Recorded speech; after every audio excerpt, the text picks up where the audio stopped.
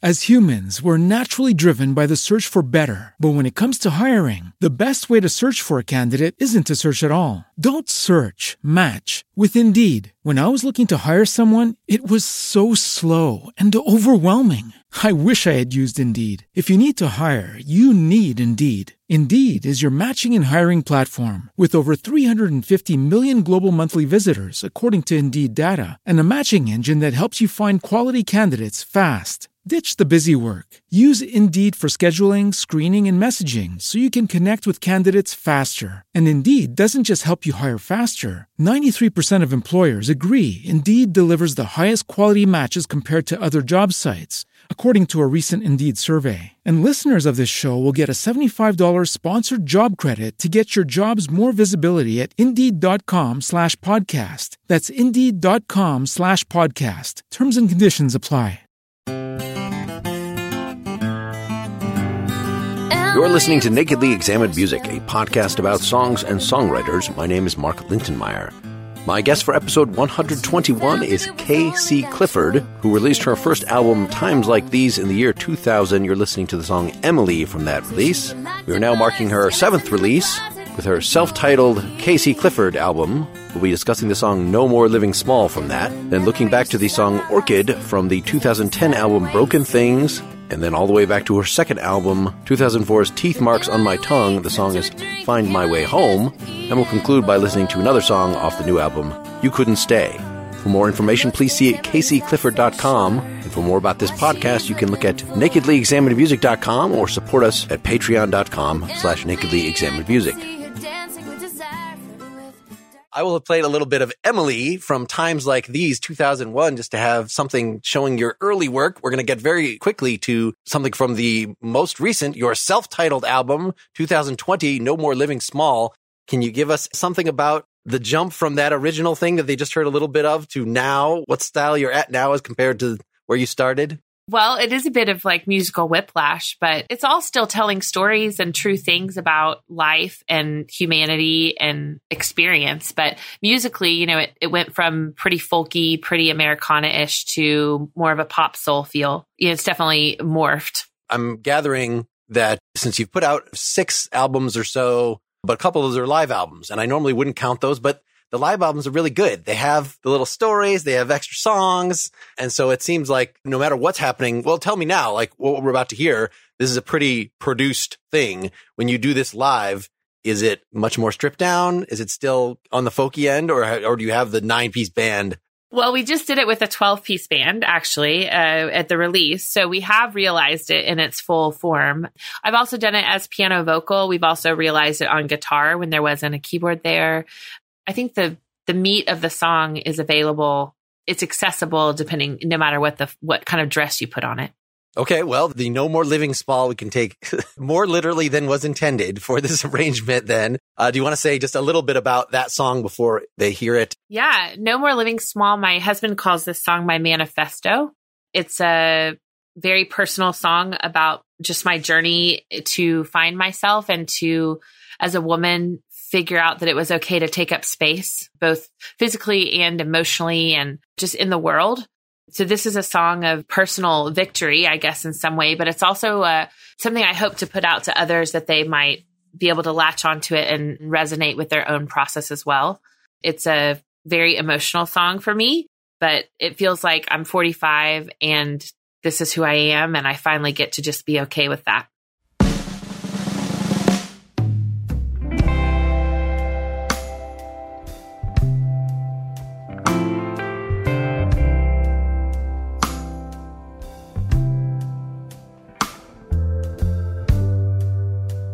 Spent a lifetime trying to please you, stepping aside, never finding out who I am.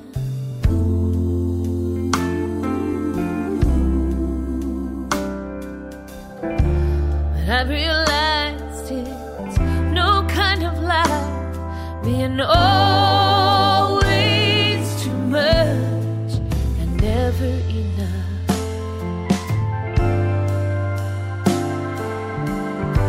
No more living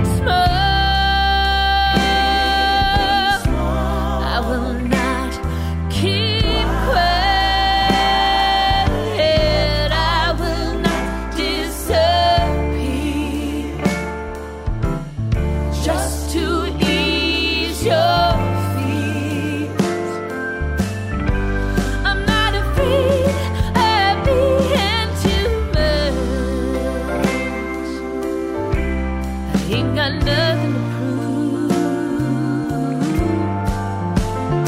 If I run, if I fall, there is room for it all. No more living small.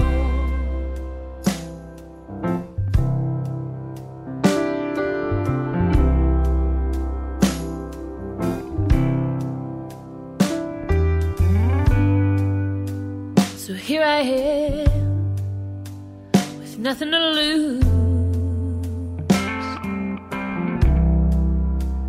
Got this one voice, growing strong and singing true.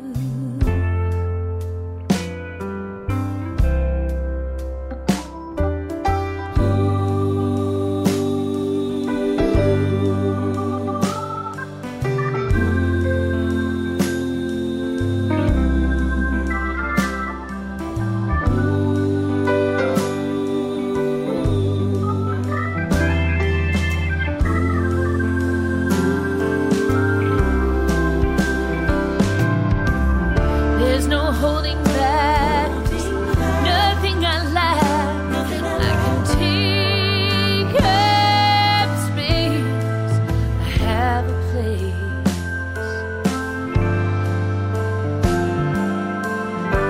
No more living small. I will not keep quiet. I will not disappear just to ease your fears. I'm not afraid of being too much. I ain't got nothing to prove. If I run, if I fall, there is room for it all. No more living small. If I run, if I fall, there is room for it all. No more living small.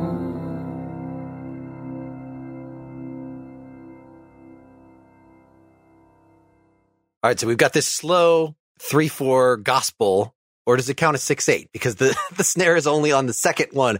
Doom, doom, doom, ta. I never really know, but it's really slow. But tell me about how that sentiment got matched with this musical setting. Well, I wrote this song chorus first. So in terms of the craft, the chorus was, I wrote it a cappella. I didn't have an instrument. I just felt the melody. And then later came back with Dan Walker, my co-writer, and said, could you put this into time and make sure, it can have some harmonic structure to it that makes sense. And so we kind of tamed it a little bit from the vocal that I sang. In terms of the way that they treated it in the studio, I would definitely call it a 3/4, and I would call it a gospel song for sure. But anytime we're in the studio, we always just try to serve the song. What is the song? What is it asking for? The song is always the star for me and the content. And so yeah, I think what Will, my producer, did with it was great. It was exactly what I heard in my head. So that's interesting. Starting with the melody here, because so much of the melody, it sounds like you have some sort of basis that you're then jamming over, right? It's not, there's a lot of this like whole phrases that come in before the one, like that the whole thing is kind of, so that you can do it just guitar and vocal or something and still have it sound really interesting. And this seems to be like, I think this is going to run through all the three of the songs we're going to talk about today. I wrote a melody that spoke to me, and it was a song prompt, actually. I was at a conference, and you had to draw a slip of paper out of a fishbowl and write a song based on that. And I hated my song prompt, and it kind of angered me in a way that made me write the song, for lack of a better description. But in terms of the musicality of it, yeah, I just felt the melody. I'm a singer and a lyricist. So for me to get on a good melody and just let it sing, I think a great melody can be apart from structure. It definitely was not a structure first song. Like I was just trying to figure out In fact, I want to pull out the chorus a little bit here. No more living small. I will not keep quiet. I will not disappear. I'm not afraid of being too much. Is that still the chorus? Yeah. Oh, yeah. That whole thing is the chorus. Yeah, the chorus itself has got 3 parts. It's got the actual hook, the no more living small, and of course the I will not disappear just to ease your fears. That's with those harmonies. That's a really, motivating bit. But then we've got sort of chorus part 2, this I'm not afraid of being too much. but then the if I rise, if I fall, that also seems part of the chorus, right? It's like a 3-part chorus. If I rise, if I fall, there is room for it all. No more. It's not just the hook and then be done. It's not. I love writing oddly structured choruses. I mean, it's kind of my husband, who teaches music theory and songwriting at the college level, always laughs at people when they first start to play with me and they look at the chart and they're like, wait a second. So is there an extra bar of 2 here? Like is this a 5/4, Casey? What's happening right here? And I'm like, I don't know. I just felt the song. Like I just sang it the way I thought it should be sung. And so, yeah, it's a big, long, epic kind of chorus. And I love it. I mean, I love it for that. It doesn't stop. It just says everything it needs to say and is not afraid of being too much, right? The chorus is illustrative in that way. Well, and then there's a left turn in the chords, which also makes me kind of surprised that you wrote the melody first. So right where I stopped here, I got nothing to prove. Ain't got nothing to prove. Was that an afterthought? Like in terms of you've got the melody, but there's nothing about the melody that dictates necessarily that chord is going to happen at that time. Yeah, that's Dan's taste and his flavor. He's like, okay, well here, Dan is always looking for that cooler chord that is not so straightforward. So he kind of brings that taste to the table. That's nice to be able to draw on that. Because I find when I write something that's just purely a melody, I might write that like, oh, okay, it's 3 chords. It's 1 chord. Like it's the dumbest possible thing because I wasn't screwing around with a keyboard or guitar when I was writing it. Let's jump to the bridge here just to kind of get a few of the pieces out on the table here. No holding back, nothing I lack. I can take up space. I have a place. That slow motion thing. Can you say a little about sort of your approach? So was this the bridge, the last thing, or was this? Well, I don't actually think of that as a bridge. I think of that as a pre-chorus. It matches the first verse, right? We just put a space in between it instrumentally. That was Will's idea in the studio. When you have the second verse, you have that instrumental section with the gospel choir doing the ooze. And so all of that part you just played is basically pre-chorus. It's just there's a break in between the second verse and the pre-chorus on the second run, just to kind of illustrate taking up space. And also it's like a musical kind of painting a picture, but also like just here I am, like with nothing to lose. It's kind of this sentiment of just being okay with being there and not needing to rush to the next thing. Can you say anything in general about how the degree to which you're conducting? There's a lot of pieces to this orchestra here that you've got your piano filling space and the guitar is not soloing, it's taking up just riffs here and there. And the organ, I mean, I guess you got kind of an organ solo, but during the solo section, nothing is really bursting out.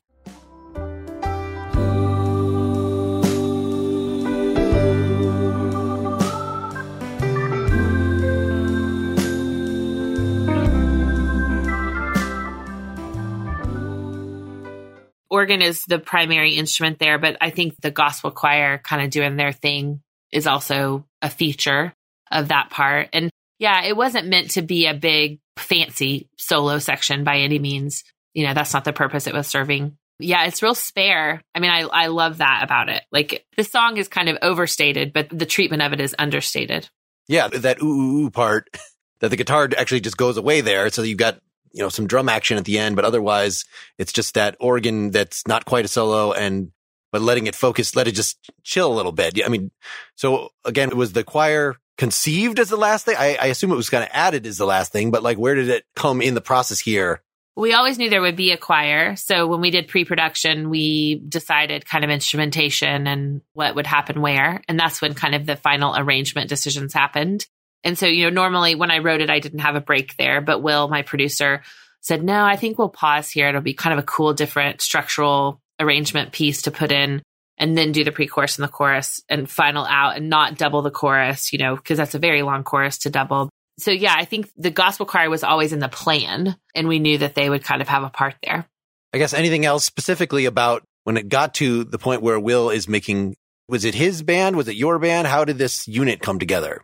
We put together a group of musicians. Some of them we had played with before, and some of them, I don't play with a huge band normally. I normally do Dan and David, and my husband David and I play as a trio a lot. So we handpicked the musicians we wanted based on their talent and their skill in this kind of vibe. Is this the first take, the third take? How much rehearsal kind of went in with this group? Was it rhythm section first? Was it 4 of them? Yeah, we recorded live. So we tracked basic tracks live in studio. So we had piano, drums, bass, guitar in studio, all in a big room, because we wanted to give a nod to the vintage records and the analog days. And so we were all together. There was no rehearsal time. We came in and we took it song by song, and everybody had their charts, and Will would kind of cast a vision up in the console room, and then they would go down and see how it felt and just lay it down. And Will kind of gave guidance as they went and kind of got a feel for it. There was maybe, we maybe did 5 to 8 takes of something, depending on its complexity. And then, of course, all the other stuff got layered later. So the organ and the guitar and the gospel choir, those were separate sessions in studio. I can see how, say, the organ and piano licks aren't, just let them do what they want to do, or the drums. But like, it sounds like a melody to set it up, something that you or Will might have hummed at him, but or was that just his instinct? That's just his taste. Just some tasty goodness. Okay, so now I've made you dwell on the arrangement to this extent just because it's so different on this song than everything else we're going to hear today. But I know that you're a lyrics and melody person, and you just said that's the way you wrote it. That's the essence of the song. Did this one come out lyrically in one flow? Was there a lot of tinkering after the fact? Say a little about that process. Sure. The chorus came out in one flow. It was kind of as its own piece. And I took the chorus back home and had a writing session with Dan and said, what do you feel? I knew because of how long it was, the chorus wasn't kind of how big it was, and that it had some interesting time in it, that I wanted to make sure I didn't get too far into crafting the song and kind of create a train wreck. And so once we got it into a time and it had a feel to it on the structure, he kind of laid out some chord options for the verses. And then we wrote those in a writing session together, and that was it. All right. It seems like some of the other songs have more trickery in terms of choices of particular images here. This is mostly pretty straightforward. Super straightforward. Yeah. By design. So that all the idiosyncrasy comes mostly in just where rhythmically you're putting the beats. I guess it's gospel. Like that's the way they do it. I don't hear a lot of that on your earlier music. What's your relationship to that influence there? I mean, I grew up in the church singing hymns and in the Bible Belt. So, there's always a little bit of that. And there's so much gospel influence in country that also bleeds into folk, So I think it is kind of all the same soup. It's just a different part of it. But I think that what happened to me on this record in general is being able to step out from behind my guitar and allow Dan to do his thing. I just got to become a singer again.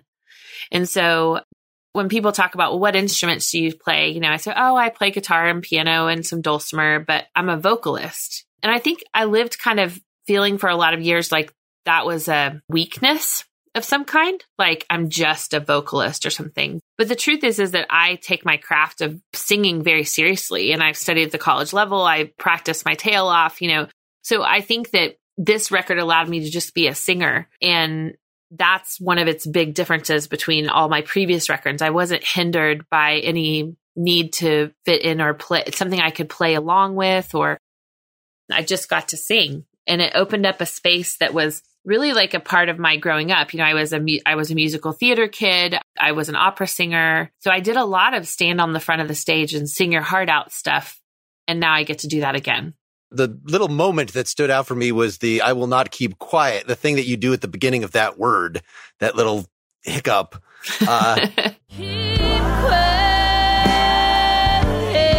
I will not. Was that there from the very beginning? Are these things that, you kind of do a melody and then I'm getting a little bored of this. Let me put a few little flourishes into it. Those are really technical, artistic choices.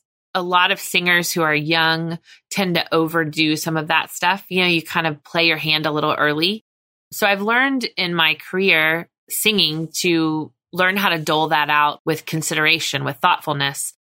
But typically when I write a melody, some of those things are there immediately, and some of them come with performing it. Some of it's like getting used to it, breaking in a pair of jeans. It's like, oh yeah, okay, that's where I like to do that. And I'm really feeling that way. Sure.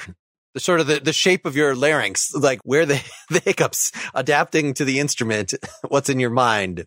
I think I'm vocally known for kind of flipping in and out of head voice and having some of those nuances. That's very signature me.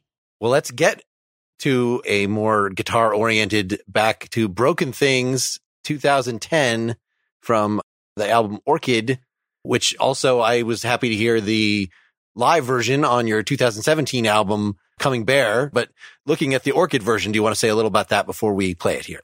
This song for a long, long time was my favorite song I'd ever written. I think this song actually kind of wrote me more than me writing it. It's very true. It has a lot of code in it, I guess, but it's very true to my experience at the time. When I introduce the song, I usually talk about how I am a pretty hopeless perfectionist. And I just know that if I keep trying to not try so hard, I can try to not be so perfect and try to not, it's like try to figure it out. And I was really grappling with that idea, and the idea that I was so quick to offer kindness to other people, but I struggled to offer it to myself. I just couldn't let myself off the hook. And the song is about that, kind of the gap between expectation and reality, that life isn't about black and white. It's so much more about the gray areas and learning how to live into those. So that's kind of where the song was born from.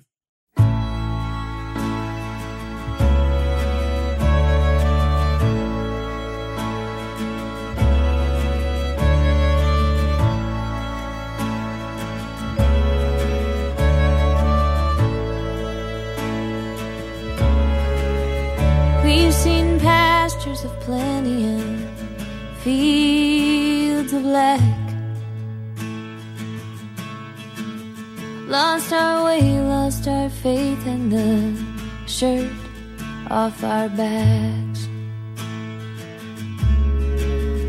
And I gave up hoping for a guarantee, but love keeps her promise every time you look at me.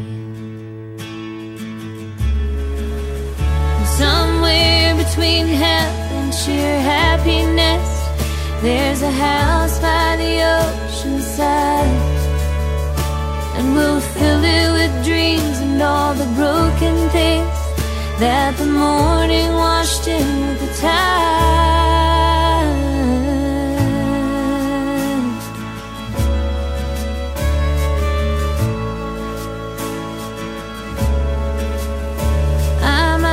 And I am fire, you are meek and mild. Wanna drink your cool water when I bear you a child. But some wishes never get to grow their wings,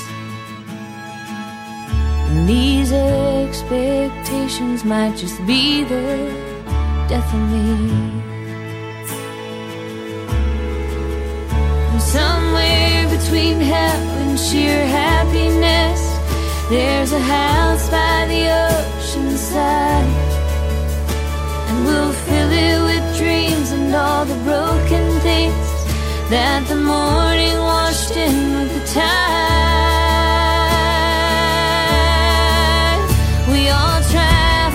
miles, we are haunted by quiet regret. With this ache in our bones and desires untold and unmet, isn't anybody coming for us yet? Somewhere between hell and sheer happiness, there's a house by the ocean side, and we'll fill it with dreams and all the broken things that the morning washed in with the tide.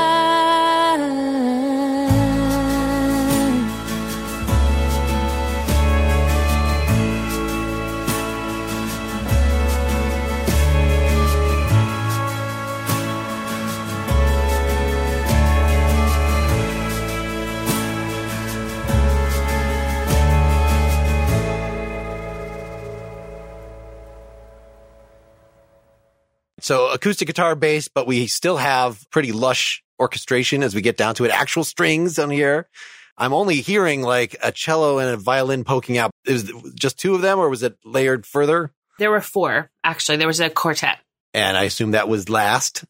It was one of the last things. Yeah. Okay.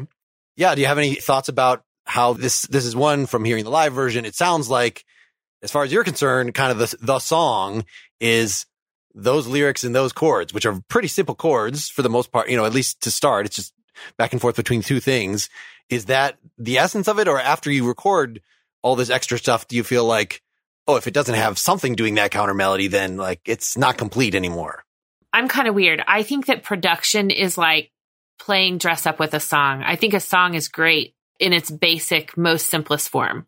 It's like being an Olympic gymnast who can't do a somersault. Like if you can't strip a song down to its voice and instrument and have it be great, then I'm not sure. It's just, I don't really care to listen to it that much. Like, and that's just kind of my own listening taste preference. My husband is like an alt prog rock guy. I mean, he like loves big, lush sound waves, a whole different like wall of sound kind of stuff, or jam band stuff. Like for me, I love the craft of songwriting. And so I love the idea of stripping a song down. So no, I think all of that adds to it and certainly adds to the listener experience. And it's beautiful. I love how Will arranged and treated the song in the studio. It's still one of my favorites. But I think the song is just as beautiful when it's just me on a stage with a guitar. Even though it's got a lush arrangements, the vocals are definitely in the front. There are parts of it where I was trying to figure out like, how many guitars are going on back there? I don't even know. Cause it's all, when drums come in, like they're so well mixed with the rhythm guitar. It's just like a little thickening, except for the bridge when they actually get big. Let's stick with the lyrics and the story here to start with. I won't make you talk about the focus on the dress up initially here. Yeah. So this has got more of, I don't know, vaguely biblical imagery, this fields of lack and things like that. These kind of a little more literary. Can you say a little about the process of putting this together and how many trips through and back? I wrote this song over 3 days where I literally sat with a guitar. I was full-time music touring at the time, so I had that luxury where I didn't have children yet. I sat in my little music room and I wrote the song because I had to finish it. There was something in it. It was finishing me. Like I said, the song was so true from my life at the time that I just felt so compelled to see it through. And it was hard. This song was like childbirth. I cried. I would write a line and I would weep. I mean, it was very, very emotional process for me, kind of articulating the truth in it. And I would know that it was the right line when it would resonate so deeply that I would have to stop and like cry. But I stayed in my pajamas mostly for 3 days and I just wrote and wrote and wrote. And I'm a very, I don't know what the right word is. Maybe I'm a very perfectionistic songwriter. In my process, I write line to line typically, and I don't go to another line until the line before it is finished. So I don't just scratch out a bunch of stuff and then try to go back and redo it. I stay with a line almost painstakingly long. My husband's a songwriter and he won't write with me because of how long I take on each line. He just doesn't have the patience. Like that's just not his process. But for me, I literally would just stay with a line and try to pull the truth out of it, the marrow out of it as much as I could. And after 3 days, I remember I went to the gym to run on the treadmill And I got the final thing in the bridge. Like I was able to kind of like, I had a conversation with a friend at the gym and it crystallized and I went home and finished the bridge. There's got to be at least writing a couplet at a time, not one line, because there's no way you write meek and mild first and then decide to rhyme it with child. Like child must have been before mild. No, child was not before mild. Nope. It's literally line by line. I start with the first line. And so like a song like we were talking about No More Living Small earlier, a song where I write chorus first is really rare for me. I typically start with the very first line of the song and I write through. It's just, I have a very linear brain. And so in that way, and I think, gosh, how can I write a chorus when I don't know what I've said yet? Like, I don't even know what I've articulated. I'm not finishing any thoughts from before.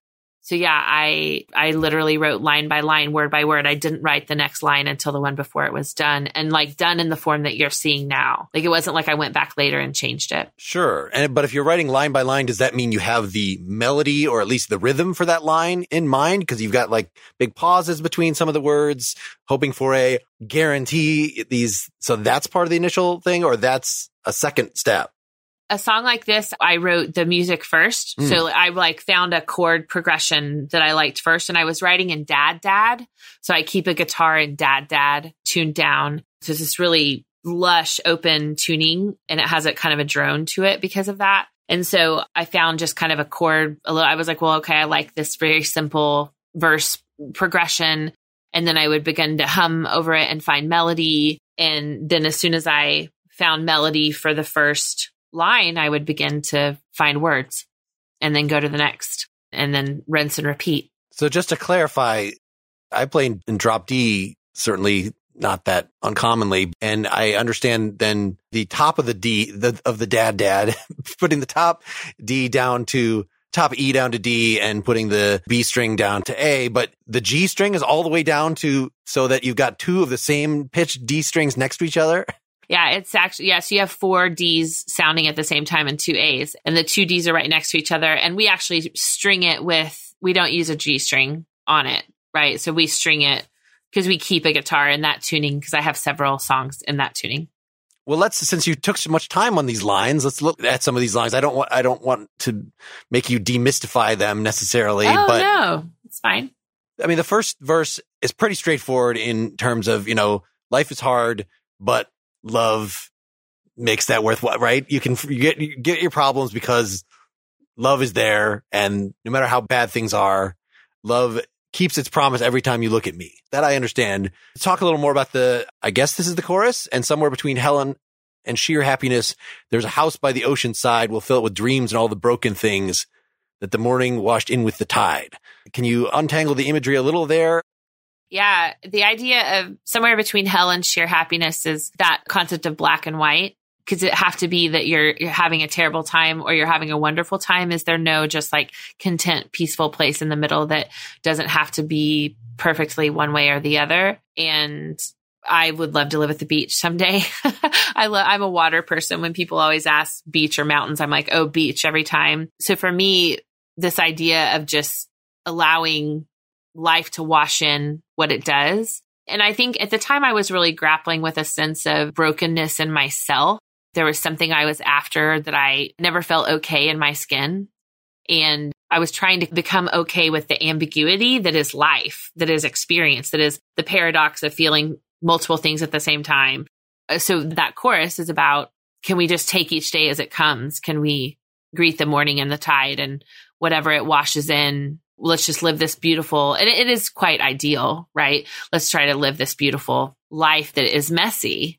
I wasn't okay with the messiness of my humanity at this season in my life. I was really struggling with it, and I wasn't kind to myself.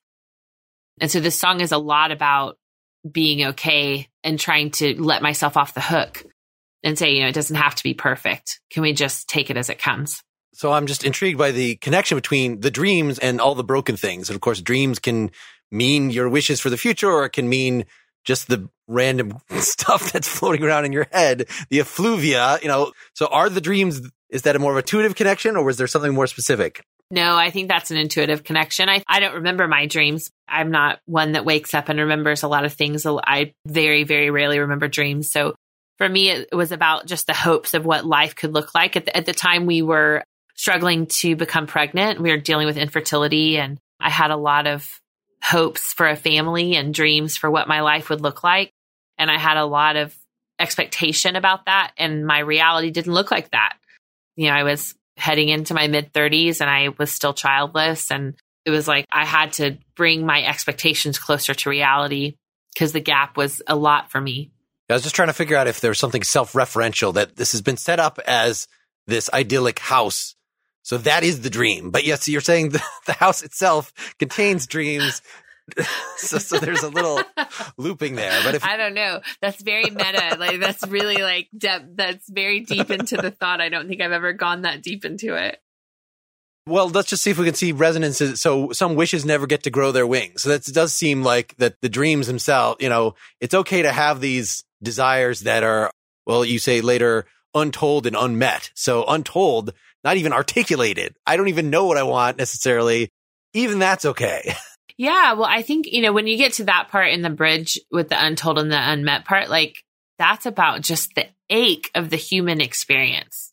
Like just there's so much in us and so much that wants to come out of us and so much that we hold back, even in our deepest, most trusting relationships, that we just have to come to terms with the not having everything look the way we hope it would. A friend of mine this past week was like, I did not think that this is what being a 40-something-year-old adult would look like. This isn't what I thought it was going to be. And I think that's so many people's experience, right? You arrive at a stage of life and you thought it was going to look a certain way and it doesn't. And how do you reconcile that in yourself? And how do you move forward with your disappointment or your grief or your hope and continue moving forward even though you feel all of those things at the same time? So, the second verse is definitely, if you're reading into it, you can see my hope for a child there, even the growing their wings, the idea of miscarriage and babies that don't come to fruition. Yep. Pretty literal there. Yep. But that bridge is interesting, the way that you end that. I can see from what you're describing, the theme is we travel all these miles, we're haunted by quiet regrets with this ache in our bones and desired untold and unmet.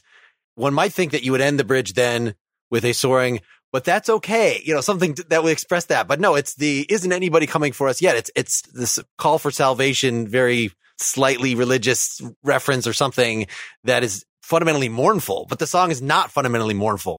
Well, and actually that's not what that line meant to me. I get that that's what it sounds like, but I'm going to get kind of real honest here. So I don't want to cut you off guard. I was a survivor of child sexual abuse. And a theme of my life was that no one came for me. I told grownups what happened and it was the 70s and they swept it under the rug. So this idea that no one comes for me was something that I was really dealing with at the time. So that line is a reference to that place in myself. Isn't anybody coming for us yet? Like, when does someone come for me? And I think it had a lot of dual meaning. There is a God, a kind of concept in that, because I was grappling spiritually with just a sense of spiritual love of the divine and where is God as a survivor of abuse. I think a lot of women I know who've survived ask, where is God for the 3-year-old who's being molested? Like, who's coming for that kid? And there's a lot of anger and a lot of regrets and a lot of questions that you kind of learn to live into. And sometimes you don't get answers. And again, it's that place of, there's a lot of broken things here. There's a lot of brokenness and hurt and pain. And I just am going to have to learn to live with some of it because I don't think there are always going to be answers available. Ultimately, when I sing this song now, tying it back into where we were earlier with No More Living Small, I came for myself. So that was my healing piece in the last 13 years since writing this song, was I learned how to come for myself. And that's what No More Living Small is. It's saying, I don't deserve pain. I don't deserve, I have worth outside of my experience, and my pain doesn't get to dictate who I am. So the songs do tie together in their own little way, but that's what that line is really about. So isn't anybody coming for us yet? Is that the royal we? Is that a rhetorical we? Or you'd kind of set this up as talking with your life partner about the challenges together. So even though this was, as you say, pulling on a very different personal experience, I think I was thinking of the us in my relationship with my husband, but I also was thinking of the us. Anytime I write, I try to write with a universal mindset, like the common humanity. And so I think that was where the us came in, was just this feeling of, I knew so many people, and I still do, who they have an unhealed kid in them. They have unhealed experience, and they're looking for somebody to come show them love in those spaces. And would their lives look different now if they were allowed to offer, ultimately I had to offer the 2.5-year-old in me love and safety to heal and move forward in my life. And what would happen if we could all do that? So I think the us is definitely a very universal thing, and also my marriage. Well, let's move on to. You're like, oh my gosh, how did we get here? Back further in time. Well, I heard from your intro, so Find My Way Home from Teeth Marks on My Tongue 2004. And this was another one that there's a live version of on Pockets of Hope 2008 that I don't know that there's an intro as part of it, but you refer to it later in the set as back to this as being such a central thing that defined your life. So yeah, say a little about this other apparently self-defining song here before we hear it. Well, Find My Way Home was really the original self-defining song. It was a very early song from my career. I wrote it in the year 2000 when I moved from Nashville to Austin and really went out on the road for the first time. Also, the year 2000 was the beginning of me deconstructing my faith. And so there's a lot of faith language in the song. And I was asking a lot of questions about what I believed and why, and who I was and who I was doing that for. And honestly, some of those answers I've just come to like 20 years later. And it was a fan favorite. It was one that everybody always asked for early on. So, and I loved playing it. It felt so true for so long. Because when you kind of finally get at your truth and you get to say it out loud, there's so much power in that. So accepting who you are and trying to put that out there. And then for me as a musician, obviously standing up in front of people doing that, this is just a powerful song for me.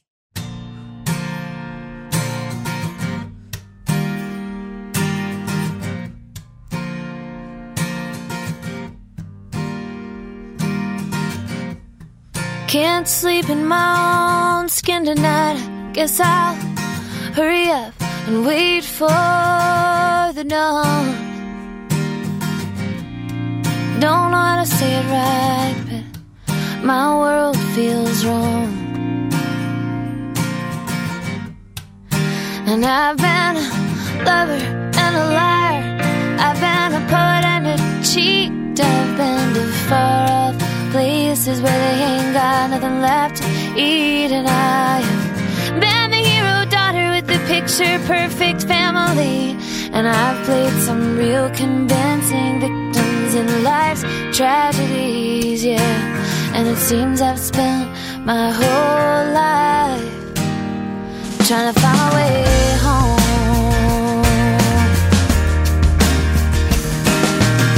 And everybody's got something to give. They got a right to freedom, got one life to live. Most people hold the keys to their prison doors, but I would give all I got to live for just one day where I didn't feel alone. 'Cause it seems I've spent my whole life trying to find my way home.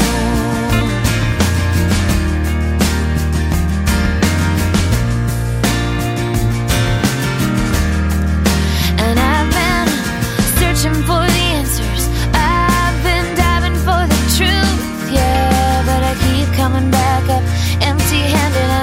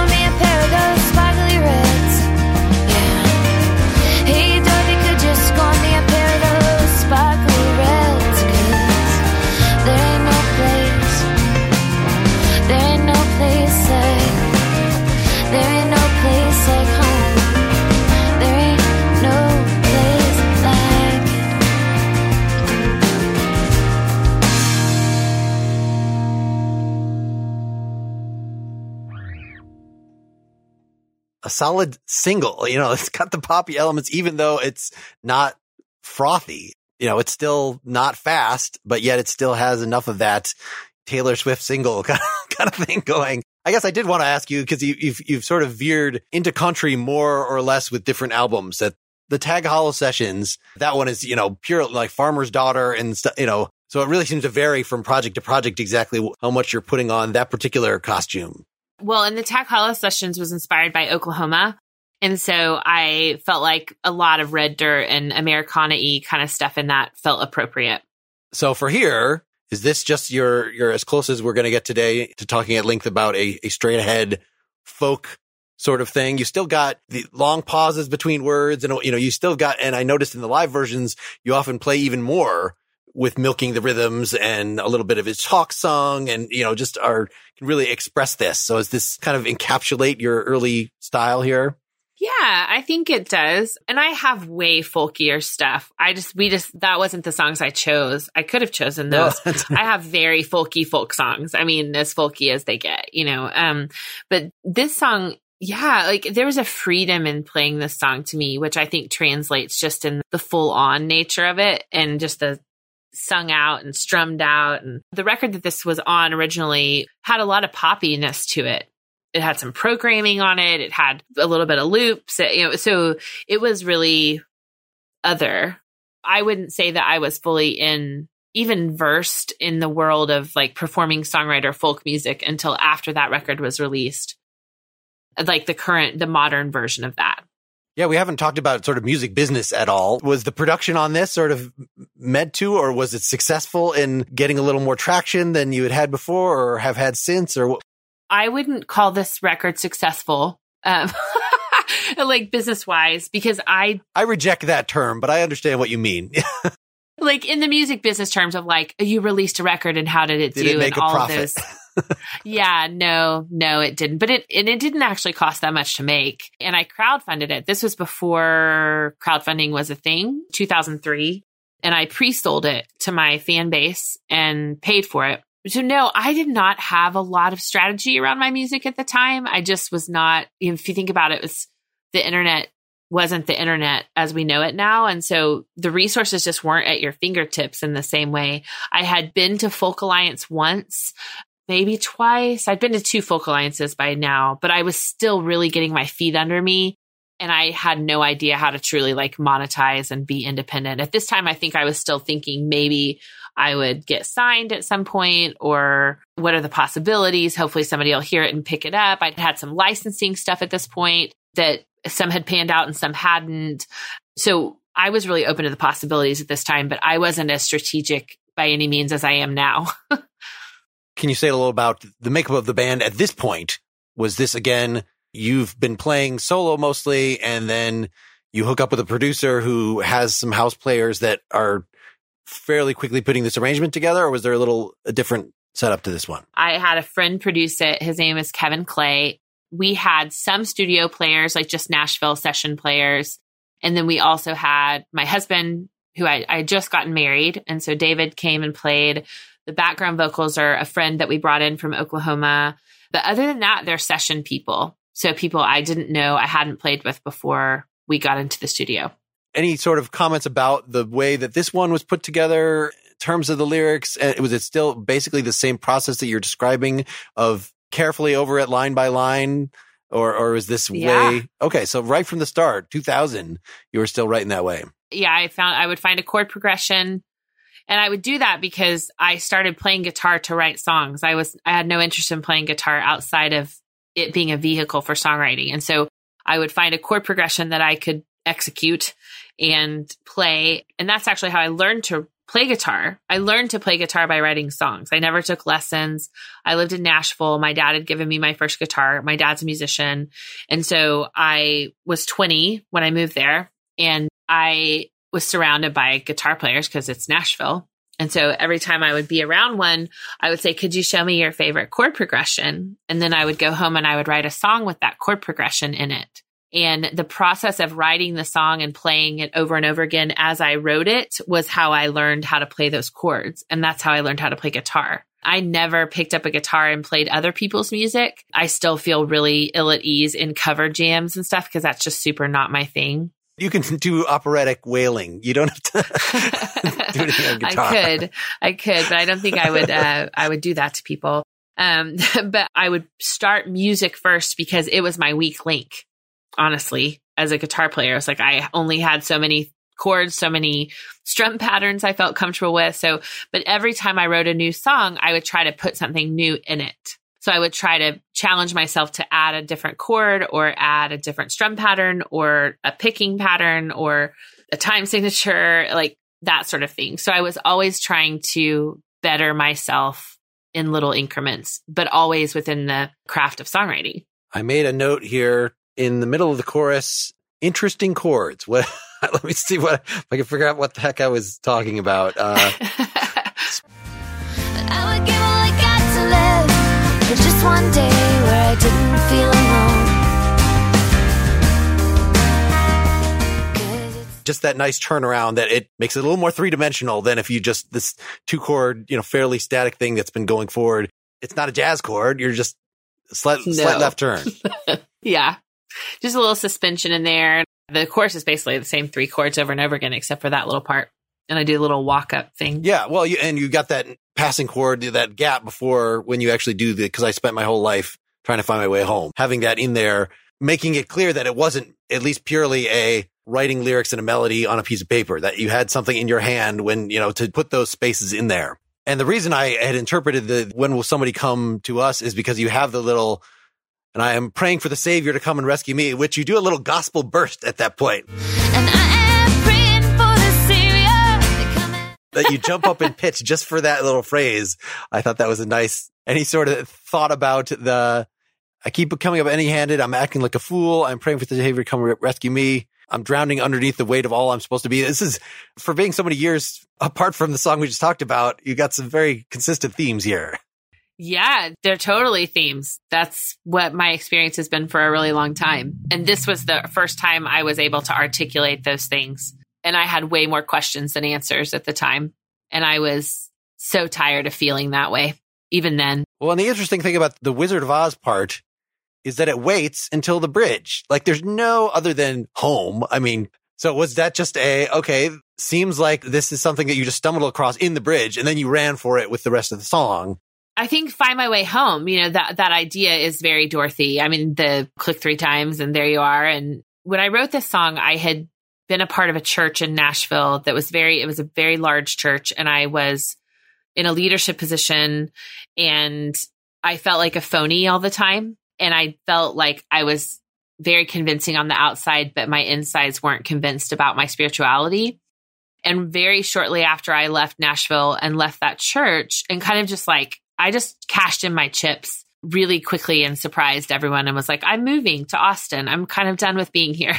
I was a full-time nanny I worked for a songwriter there and I was a nanny for his kids. And I just suddenly was done with being there. And I felt very called to leave, just to go and be out of Nashville and to try to find my voice as a writer outside of that town, because it's a really hard town to develop your own sound in because it's Nashville and everyone's a musician. And so right after I left that church, there was a big shakedown and the pastor was outed. This man who I just adored and his teaching was really formative for me in my spirituality at the time.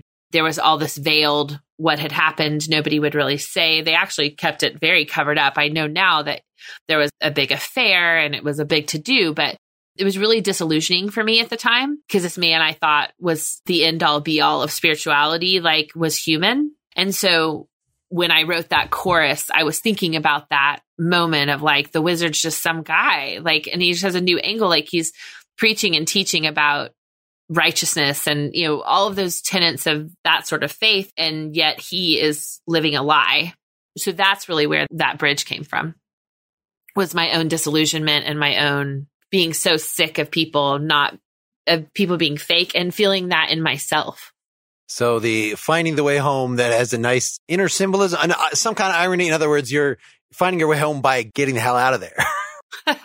Yeah, I mean, I was leaving and trying to find where I belonged. And I still didn't know where I belonged as a person, as a writer, even as a friend. Like, I was trying to find a group of people that I could really identify with, who I thought really understood me. And ultimately, 20 years later, I would find that I'm at home in myself.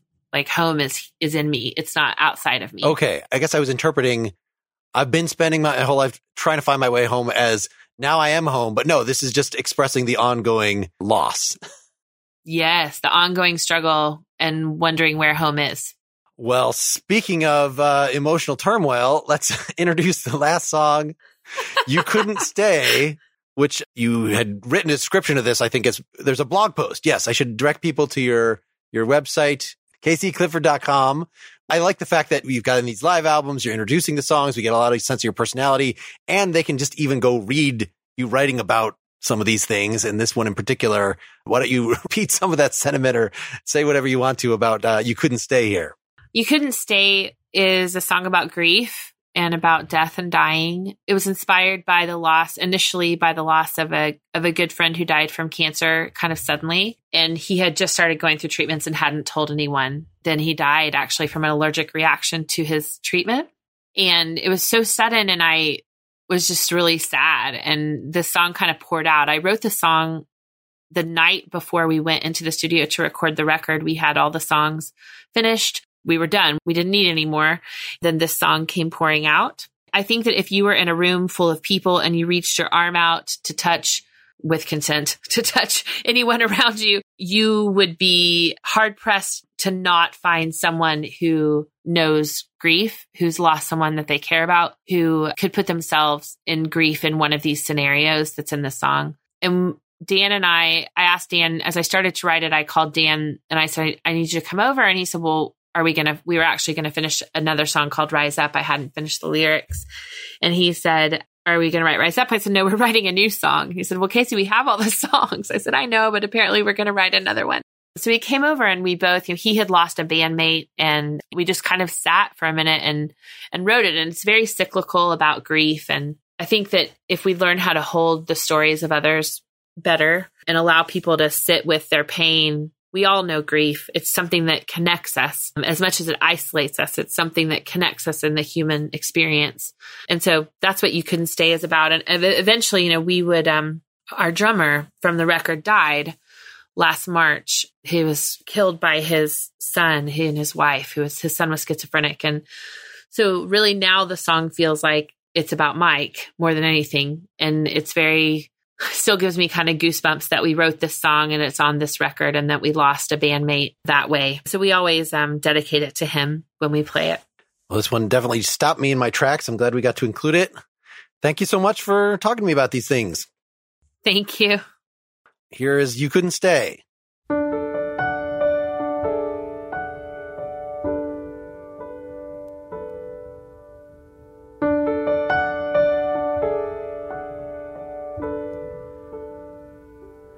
Here's to you who couldn't stay, but you left before I had the chance to say you were a friend. You spurred me on, and the music's not the same now that you're gone.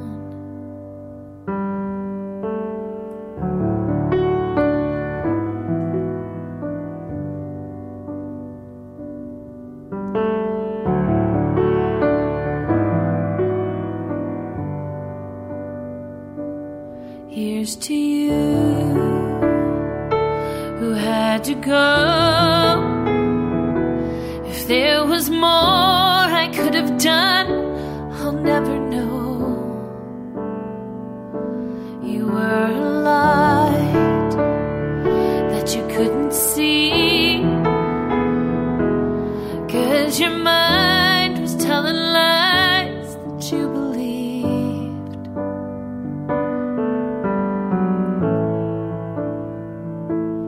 Couldn't stay.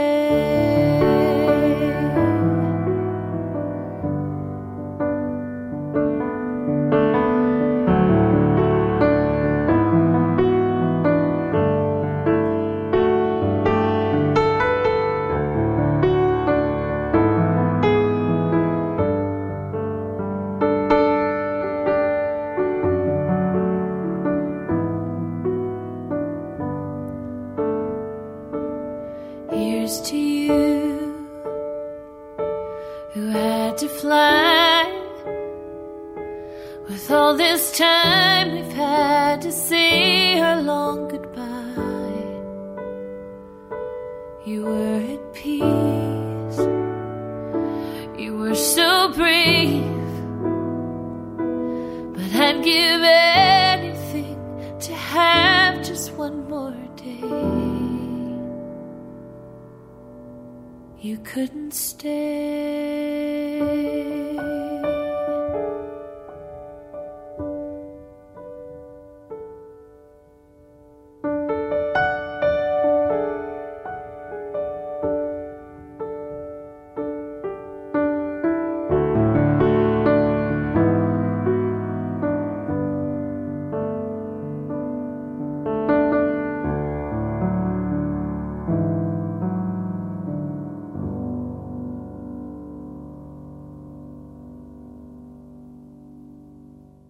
Thanks so much to KC. It was a very personal interview, and I really appreciate it when one of my guests is very thoughtful in picking our song selections. These three were clearly very important to her and sum up to a very strong portrait.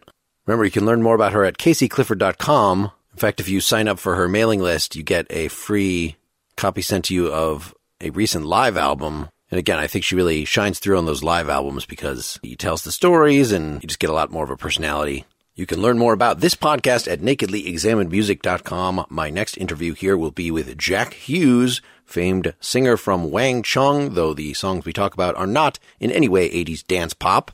The latest news, a few episodes down the road, I just recorded one with Victor De Lorenzo, who is the drummer for Violent Femmes, a very talented solo artist and member of 1913, a sort of jazzy thing that he does with a cello player. In other news, I wrote my first song in quite a long time. It is related to one of the Partially Examined Life episodes, so I'm going to be posting some information and a link to that on partiallyexaminedlife.com very soon. And as always, I encourage you to go to patreon.com/nakedlyexaminedmusic to provide support for this project. But most of all, stay well, support the artists that you love, and keep on musicking. Until next time, this is Mark Lintonmeyer signing off.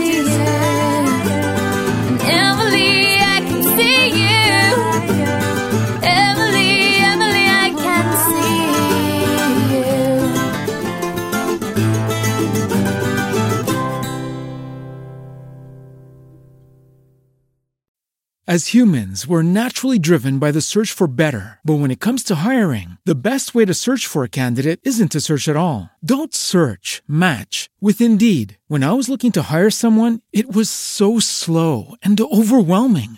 I wish I had used Indeed. If you need to hire, you need Indeed. Indeed is your matching and hiring platform with over 350 million global monthly visitors, according to Indeed data, and a matching engine that helps you find quality candidates fast. Ditch the busy work. Use Indeed for scheduling, screening, and messaging so you can connect with candidates faster. And Indeed doesn't just help you hire faster. 93% of employers agree Indeed delivers the highest quality matches compared to other job sites, according to a recent Indeed survey. And listeners of this show will get a $75 sponsored job credit to get your jobs more visibility at Indeed.com/podcast. That's Indeed.com/podcast. Terms and conditions apply.